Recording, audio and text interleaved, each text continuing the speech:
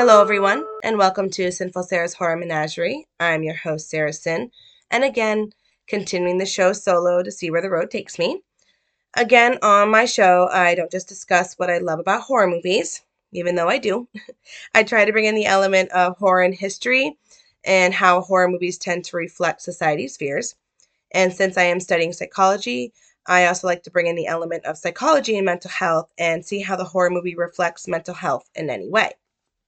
So, again, just a little something I want to say before I start. As my 50s month comes to an end, and the fact that I featured movies I watched with my mother, I would like to just take a minute to talk about her.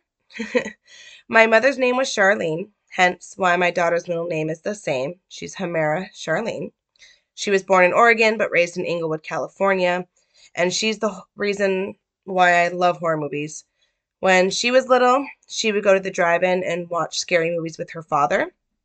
And she would tell me stories of these drive-in adventures, how much she loved them, and how much she loved the movies she watched. As I've mentioned before, I saw my first horror movie when I was 5 with my older brothers and sisters, who are all way older than me. They're in their late 40s, early 50s. I'll be 39. And it was Friday the 13th. But before that, I remember my mother reading me Stephen King books, telling me family scary stories, all true, and telling me horror movies as bedtime stories. I remember being so intrigued and fascinated by these stories and enjoying the rush of being scared. And I don't remember ever having a bad dream or a nightmare about them. I just remember enjoying them. After I saw my first horror movie, I wanted to see more. My mom would rent them for me and we would watch them together. After she would tell me one of these horror movie bedtime stories, she would say, "And it's a movie. You want to watch it?" And with excitement in my voice, I'd be like, "Yeah, I want to watch it." And she'd go rent it and we'd watch it downstairs in the living room together.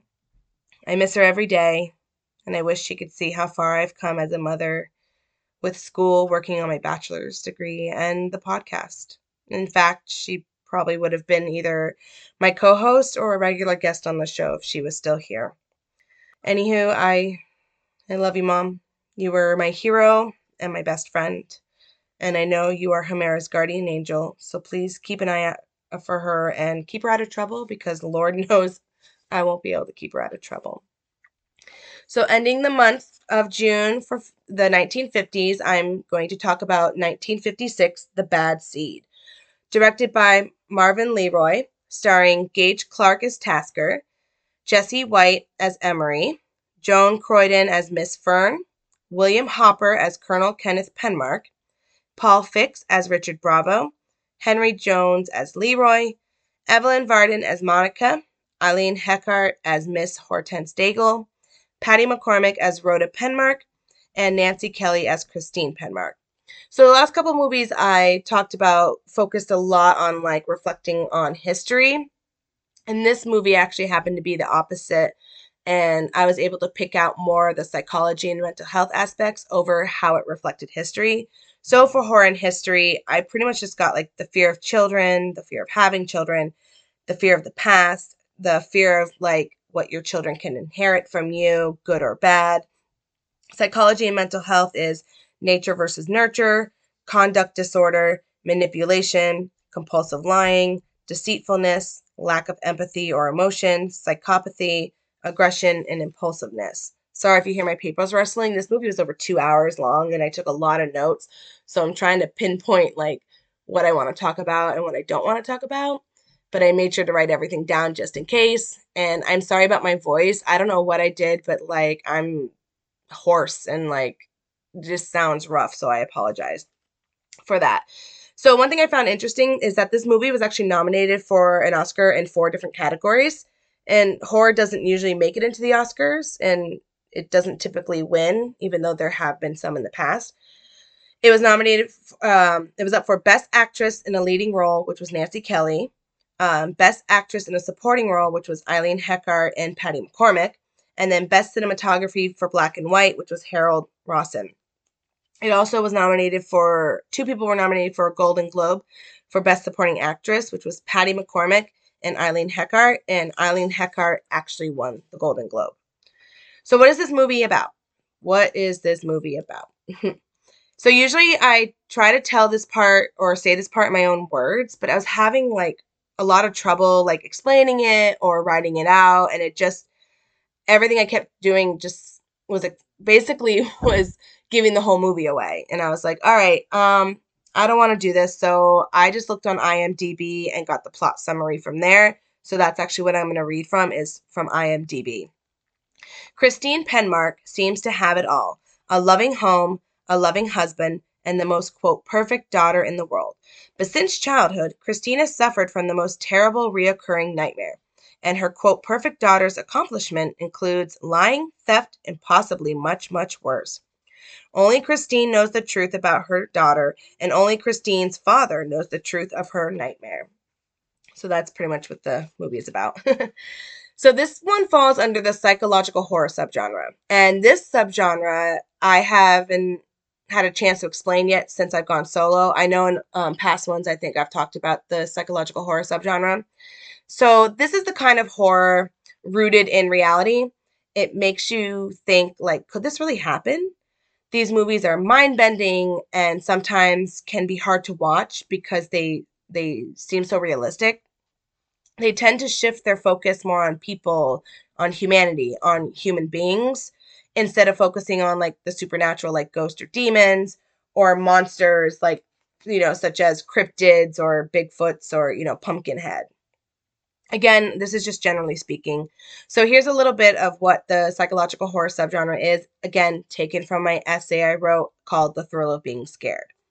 This subgenre may feel the most realistic because it builds the horror by playing on people's fears, anxieties, and phobias. These movies are designed to make the viewer feel as if this could happen to them. In addition, a big plot point for these films are people going crazy due to situations like isolation or war. These movies tend to focus more on people over the supernatural or monsters. Again, sorry if you hear my papers rustling. I really do apologize. So the first thing I want to talk about is nature versus nurture. This whole movie is basically a case study on the whole nature versus nurture debate. How are people's behavior shaped? How are people born a certain way? Like, are they born a certain way? Are they created and influenced by their environment? And I looked up on Simply Psychology, which is one of the websites I reference to when I'm writing papers.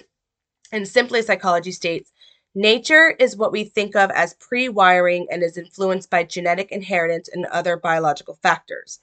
Nurture is generally taken as the influence of external factors after conception, e.g., the product of exposure, life experiences, and learning on the individual. And there have been many studies done to kind of like determine which is right. Is it nature? Is it nurture? Some theorists lean all the way towards nature. Some lean all the way towards nurture. Some people are in the middle. And there's so many different, areas in between. One of the studies that was done was like adoption studies. And they wanted to see like how much of a person's personality and behaviors were similar to their birth parents as opposed to their adopted parents. So like what traits did they inherit from their birth parents and what traits did they develop from their adopted parents?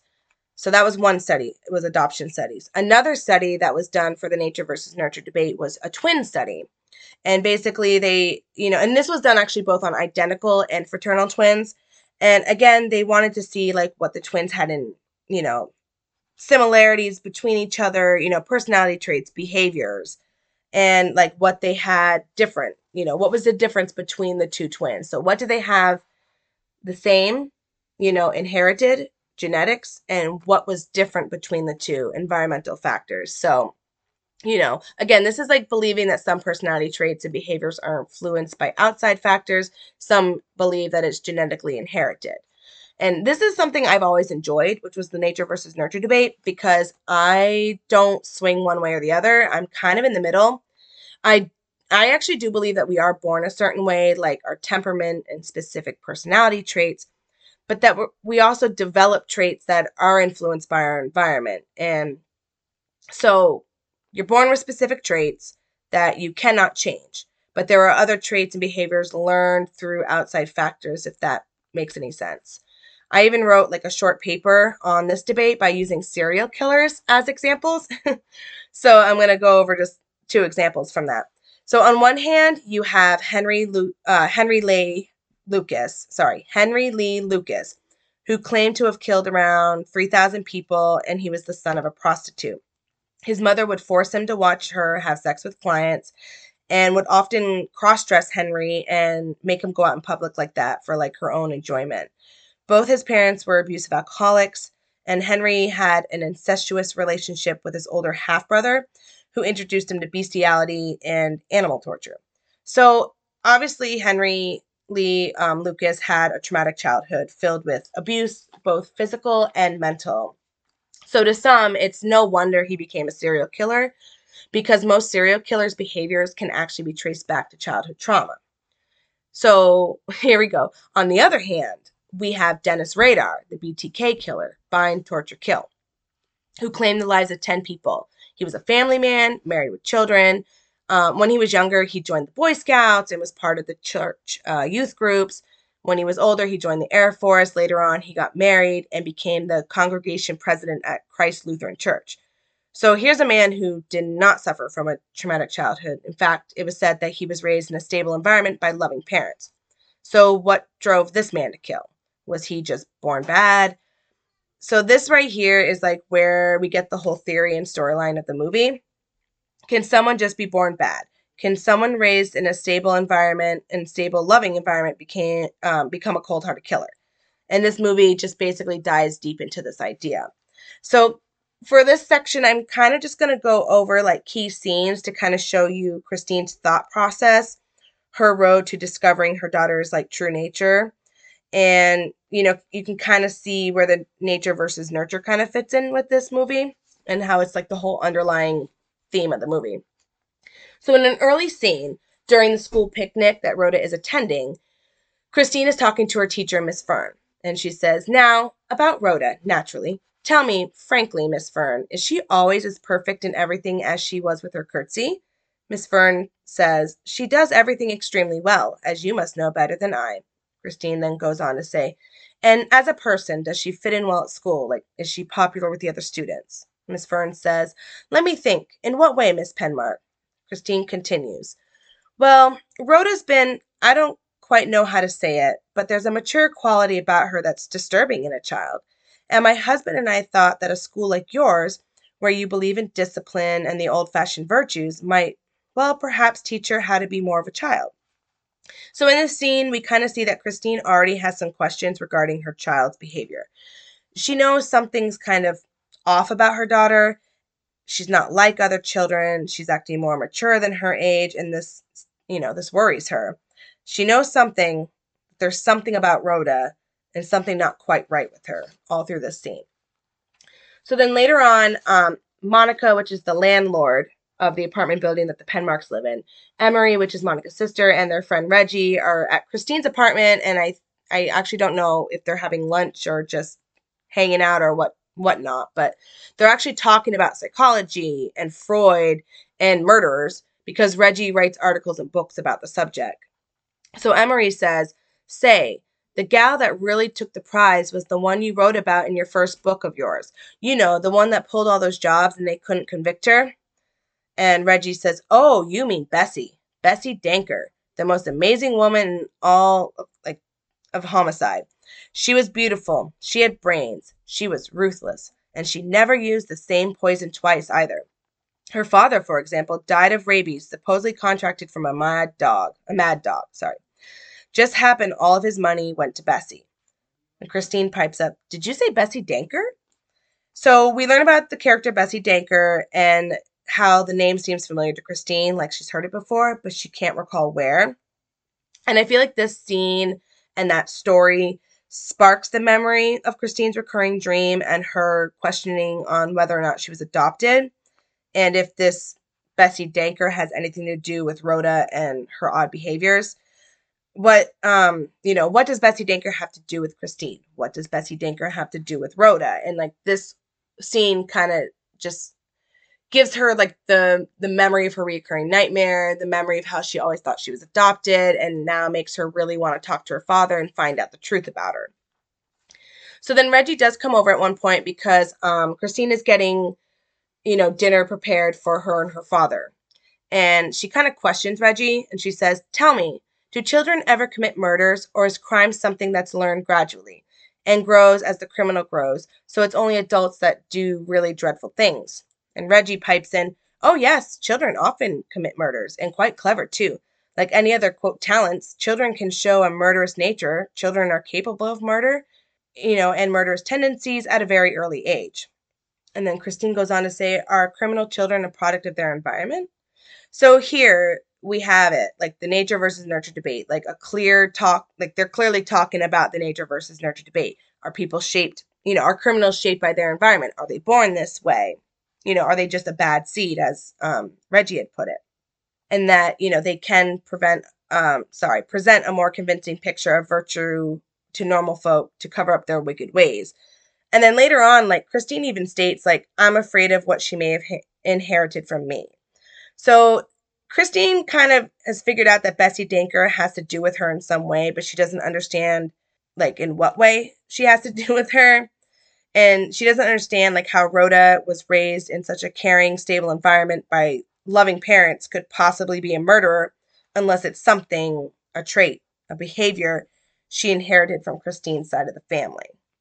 And then we finally get to the scene where Christine actually confronts her father about whether or not she was adopted, because she's always felt this way. Something has always felt off about her. And then she actually talks about her recurring dream she's had. And sorry, this is a little bit long, but I feel like it's really important to the story. And Christine says, "Oh, Daddy, I dreamed of a bedroom in a farmhouse in a countryside where there are orchards. And I share the room with my brother, who is older than I am. And then one night, somebody isn't my mother. She comes to take care of him, and she's a lovely lady. She's beautiful like an angel. And then later, I guess my brother must have died because I'm alone in the room. And then one night, I'm terrified to be in that room another minute. And somehow, I get out of bed. It's moonlight, and I get out the window and I drop to the ground below and I hide myself in the deep weeds behind the first orchard. And then I don't remember very much else except that towards morning I'm thirsty and I begin to eat the yellow pippins that fall from the trees, and then when the first light comes up over the clouds, I can hear my mother's voice calling to me from a distance, and I don't answer her because I'm afraid. Now is that a dream? Only a dream?" So Christine's father does pipe in and admit that her birth name is Danker. He had found her when she was around 2 years old, and he and his wife adopted her. Bessie Danker, the serial murderer, is Christine's biological mother. And Christine was given everything: love, kindness. She was raised in a good home, and she turned out just fine. But Rhoda, her daughter, who also was raised in a good home full of love and kindness, well, she must have been born bad because she's a killer. And she must have inherited it from her grandmother, Bessie Danker. The quote, "bad seeing gene" seems to skip a generation. And then in the end of the movie, Christine gives her daughter sleeping pills, claiming they're new vitamins, and then she shoots herself because she just can't deal with the fact that her daughter is a murderer, and she can't bring herself to actually turn her in, and she feels like this whole situation is her fault.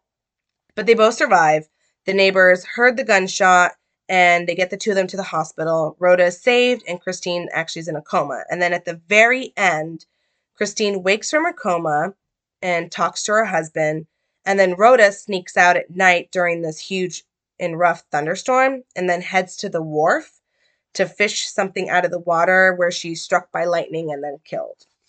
So that's the whole like idea of like nature versus nurture. You kind of see like that's like Christine's whole story is like she's trying to figure out why Rhoda is the way she is, why she has these certain personality traits and behaviors, and how she can be like this when she's been raised in such a wonderful environment, stable environment, loving environment. Why is she like this? And she figures out that it's because of her grandmother, Bessie Danker, the serial murderer, who's Christine's biological mother. So now I'm going to go over Rhoda herself. And I'd like to kind of talk about her because I think what I'm going to do is just go over like a few scenes that show Rhoda's true nature. Probably more than a few scenes, to be quite honest, because there's a lot.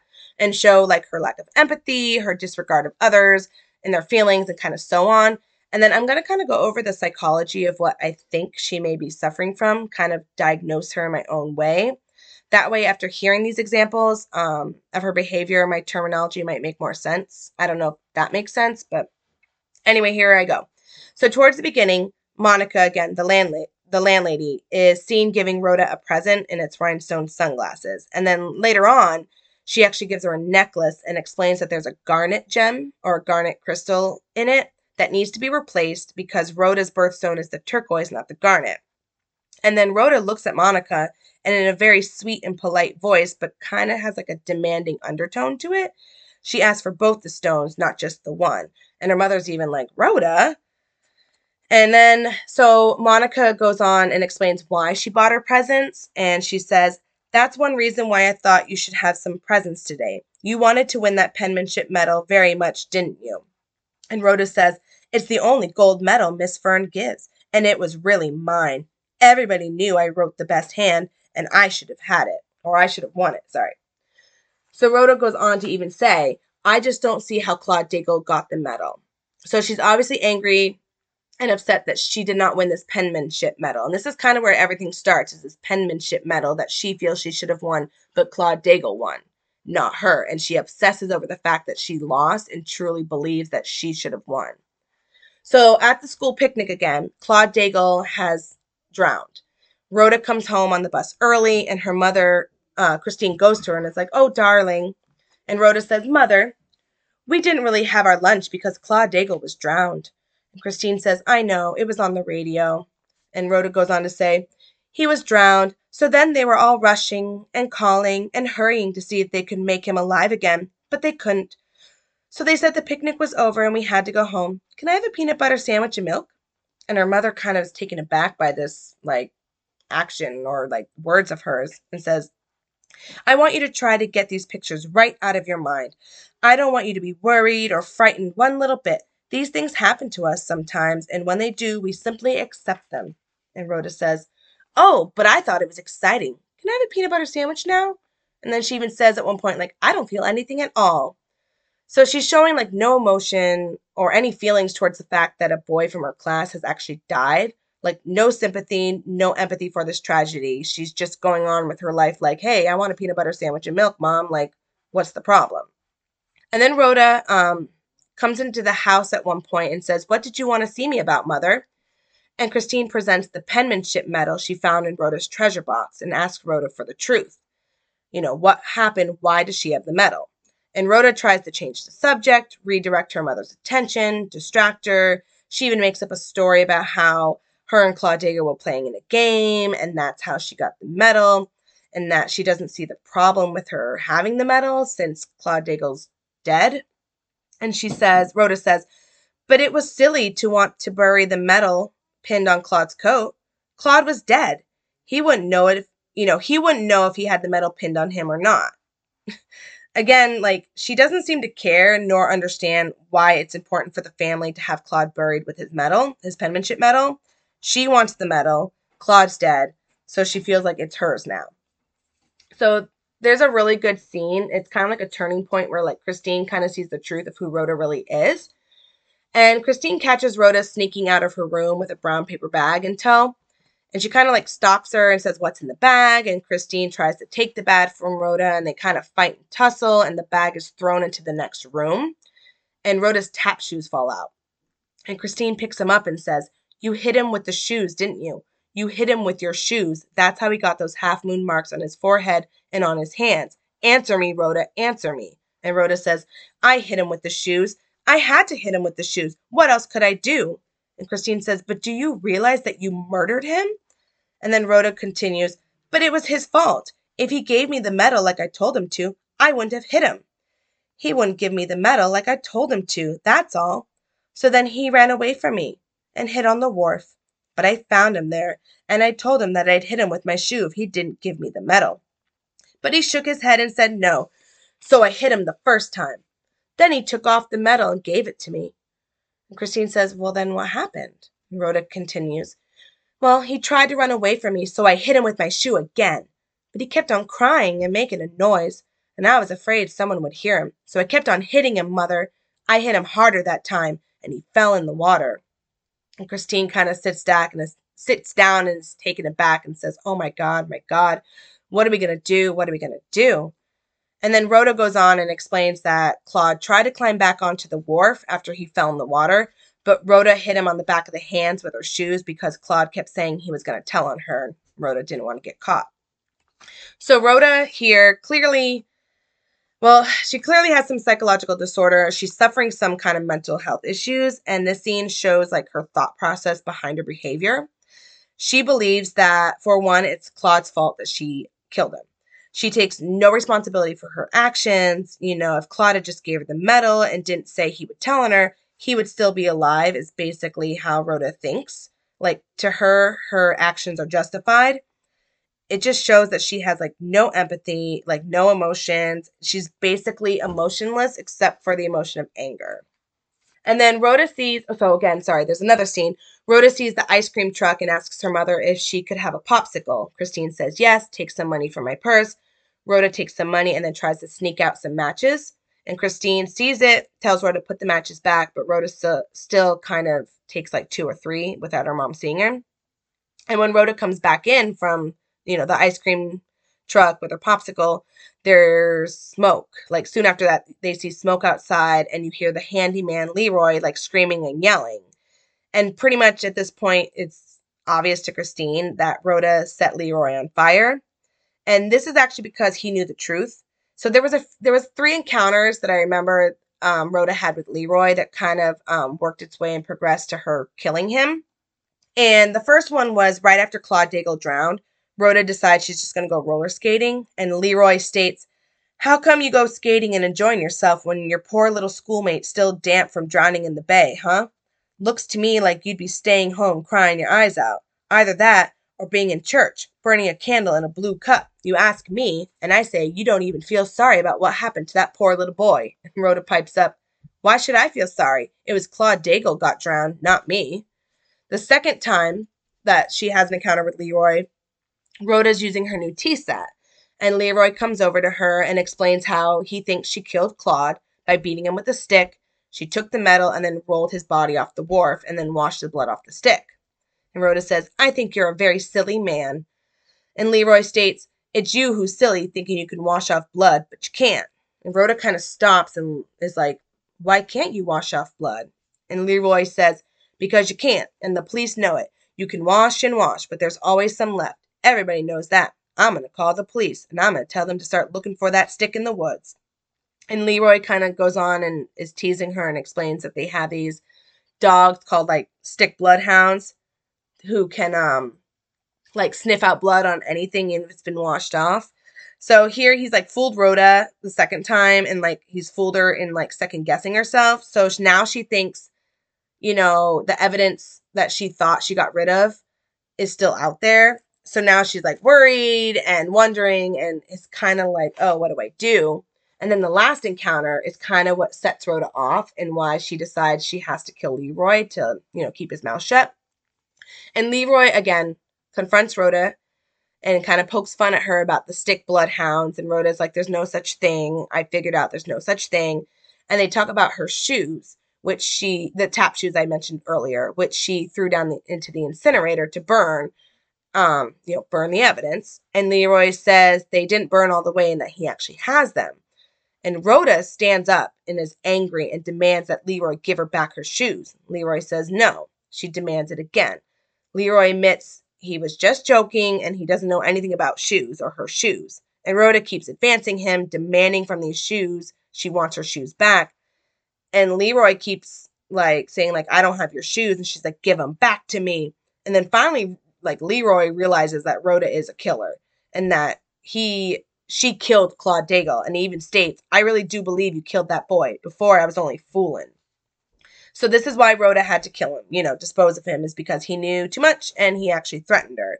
The shoes are the murder weapon and they needed to be burned so that there would be no evidence against her. Rhoda has thought this through in a sense of like how not to get caught.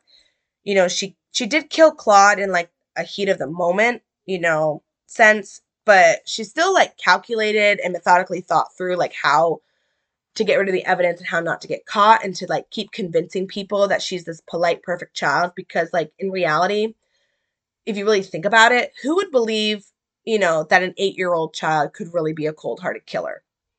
So I was watching this and thinking like, what would my diagnosis of Rhoda be? And I said, Rhoda is clearly a psychopath, not a sociopath, who suffers from conduct disorder. So first, like, what's the difference between a psychopath and a sociopath? Like, why am I saying psychopath and not saying she's a sociopath? And from another website that I usually refer back to from when I'm researching papers and stuff is Very Well Mind. And this website stated, psychopaths are classified as people with little or no conscience. Sociopaths do have a limited, albeit weak, ability to feel empathy or remorse. A sociopath make it clear they do not care how others feel, behave in hot-headed and impulsive ways, prone to fits of anger and rage, recognize what they are doing but rationalize their behavior, cannot maintain a regular work or family life, can form emotional attachments, but it is difficult. A psychopath pretend to care, display cold-hearted behavior, fail to recognize other people's distress, have relationships that are shallow and fake, maintain a normal life as a cover for criminal activity, fail to form genuine emotional attachments, and may love people in their own way. So I say Rhoda is a psychopath because it's obvious she has no conscience and she shows absolutely no remorse for the crime she's committed. She shows no empathy or sympathy towards the people she's hurt. And she's very good at putting on this like facade of the polite child and acts like she cares, but she really doesn't. Like her outside appearance and behaviors is completely an act of like her true murderous nature. So I also said conduct disorder, a psychopath with conduct disorder.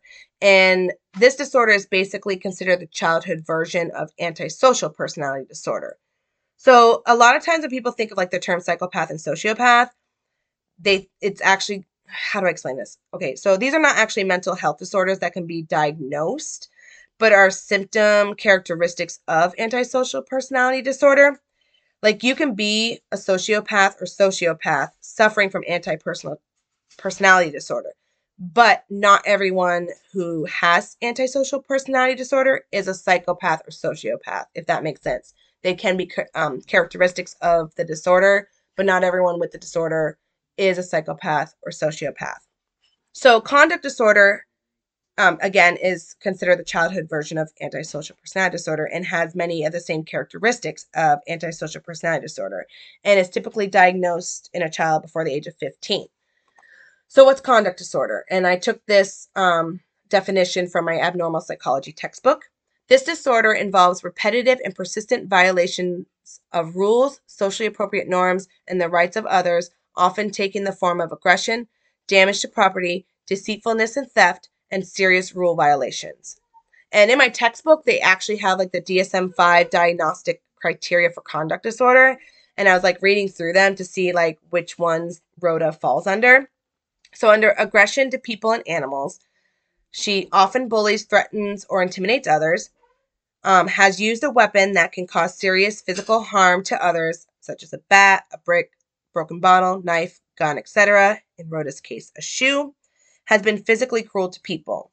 Under destruction of property, has deliberately engaged in fire setting with the intention of causing serious damage. Under deceitfulness or theft, often lies to obtain goods or favors or to avoid obligation, or in other words, cons others. So in order to properly diagnose someone with conduct disorder, quote, individuals must show at least one symptom characteristic of conduct disorder before the age of 10. Again, this is from my abnormal psychology's textbook. Rhoda's 8 and has ticked off 5 out of the 15 symptom characteristics of conduct disorder. So I feel like if she had not died at the end, I do believe this conduct disorder of hers would have progressed to antisocial personality disorder. And again, to be diagnosed with antisocial personality disorder, one has to have been diagnosed or shown symptoms of conduct disorder before the age of 15. But again, not every child who has conduct disorder will develop antisocial personality disorder. But I do believe that because Rhoda is a psychopath and that she is suffering from conduct disorder and that this behavior and trait of hers was inherited, by her grandmother, I do believe she would have developed antisocial personality disorder and continued her murderous ways into adulthood. So since I've kind of been rambling on for a while and I really didn't want to go over my normal time, but I kind of have, I'm just going to read some of the reviews because, I love my reviews, but not really dive deep into the details or explain too much about them. I'm just going to let you hopefully watch the movie yourself and see if you can pick up on some of these reviews and so on. So Medium.com. The story rebuked the idea that nurture was the key to understanding criminal behavior, arguing that some kids are just born bad, because while Rhoda comes from a loving home, the girl is secretly, even unbeknownst to her, the descendant of a serial killer. iHorror.com. The film digs deep into the psychology of nature versus nurture, and whether madness or the desire to commit heinous crimes can actually be passed down, quote, in the blood from one generation to the next. And then Addicted to Horror Movies. Now they're talking about Eileen Heckhart's character, who is Mrs. Daigle, Claude Daigle's the boy who drowned's mother. Drunk, she visits the Penmarks because she's sure Rhoda knows something about her son's death that she's not telling. Her performance is heartbreaking. So much pain and anger, and above all, overflowing with love for Claude. In comparison, Christine's politeness seems almost as shallow as Rhoda's. You can see where Rhoda gets it from. So I just want to say really quickly that I don't agree with this last line. I do not believe that Christine acts shallow at all. I believe she generally feels bad for Miss Daigle and the fact that Miss Daigle has lost her only child. She even tries to comfort the woman when she could have just kicked her out, because the woman literally barges into her house drunk, and she still lets her in and comforts her and talks to her and lets Miss Daigle rant on.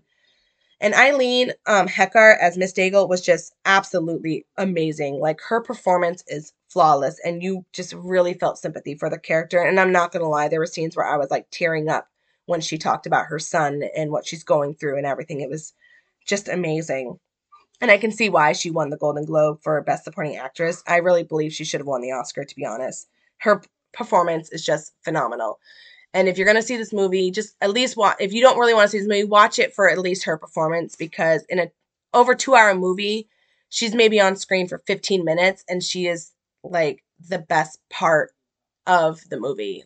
She really is the heart and soul of the movie in a way, if that makes sense. I don't know. So overall, this movie is a psychological horror that presents its story in a realistic manner and dives deep into the whole debate of nature versus nurture. Can evil be hereditary? Can it be passed down to your child? Can it skip a generation? Can someone just be born bad? Can someone who was raised by loving parents in a stable environment still commit horrendous crimes?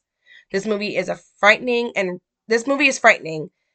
really makes you think, could this happen to me? Could my child be evil? And Patty McCormack, who played Rhoda, is fantastic and so believable as this little girl who presents herself as this wonderful, perfect child, but who hides the truth that she is really a bloodthirsty murderer who will harm or kill anyone who gets in the way of her getting what she wants. She's ruthless. There isn't really any psychological metaphors or undertones in this movie, because the movie is just one psychological case study about a child who seems to be a bad seed, despite being raised in a caring and stable environment by two loving and affectionate parents who just think the world of their daughter.